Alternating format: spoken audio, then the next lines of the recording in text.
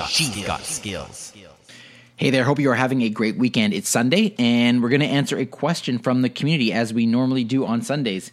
And this one comes from George S. And he had a suggestion, he had a question, and he said it'd be great to know why somebody should get, for example, an Echo Dot versus the regular Echo. So essentially the question is like to compare and contrast the different types. And I think this is a really, really good question, a really good topic to discuss.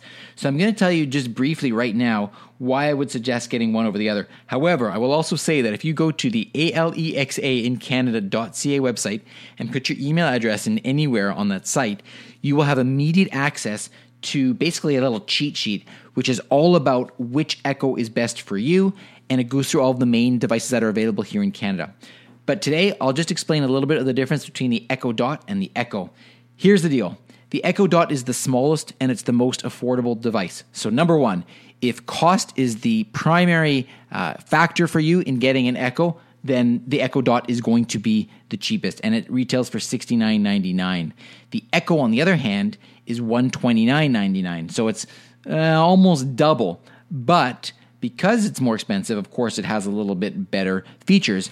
In particular, the speaker is better. Because the device is physically bigger, it is able to hold a better speaker. And because of that, the sound is that much better. But again, the size is bigger. So you can imagine about 6 hockey pucks stacked on top of each other. That's about how big it is versus the Echo Dot, which is about the size of 1 hockey puck.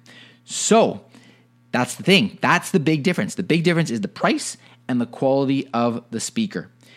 If you are looking for better quality sound, go with the Echo. If you want a cheap device that still sounds pretty good, I would go with the Echo Dot. I hope that helps, George. Thanks for the great question.